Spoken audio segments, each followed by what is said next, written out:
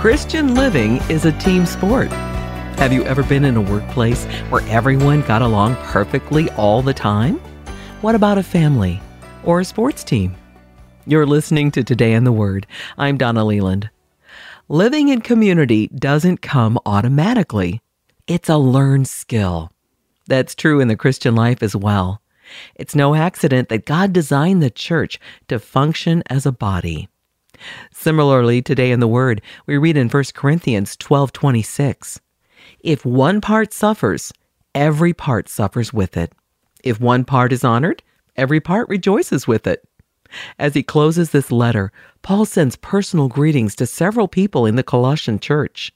Paul also mentions names that we may recognize from other letters. The apostle conveys the greetings of Aristarchus alongside those of Mark and Barnabas. During Paul's first missionary journey, he and Barnabas had a falling out because of Mark. By the time this letter was written, they had reconciled. In verse 14, Paul writes, "Our dear friend Luke, the doctor, and Demas send greetings." We know Luke as the author of the third gospel and the book of Acts.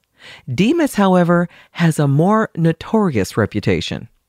Several years after Colossians was written, love for this world motivated Demas to desert Paul. Christian living is a team sport.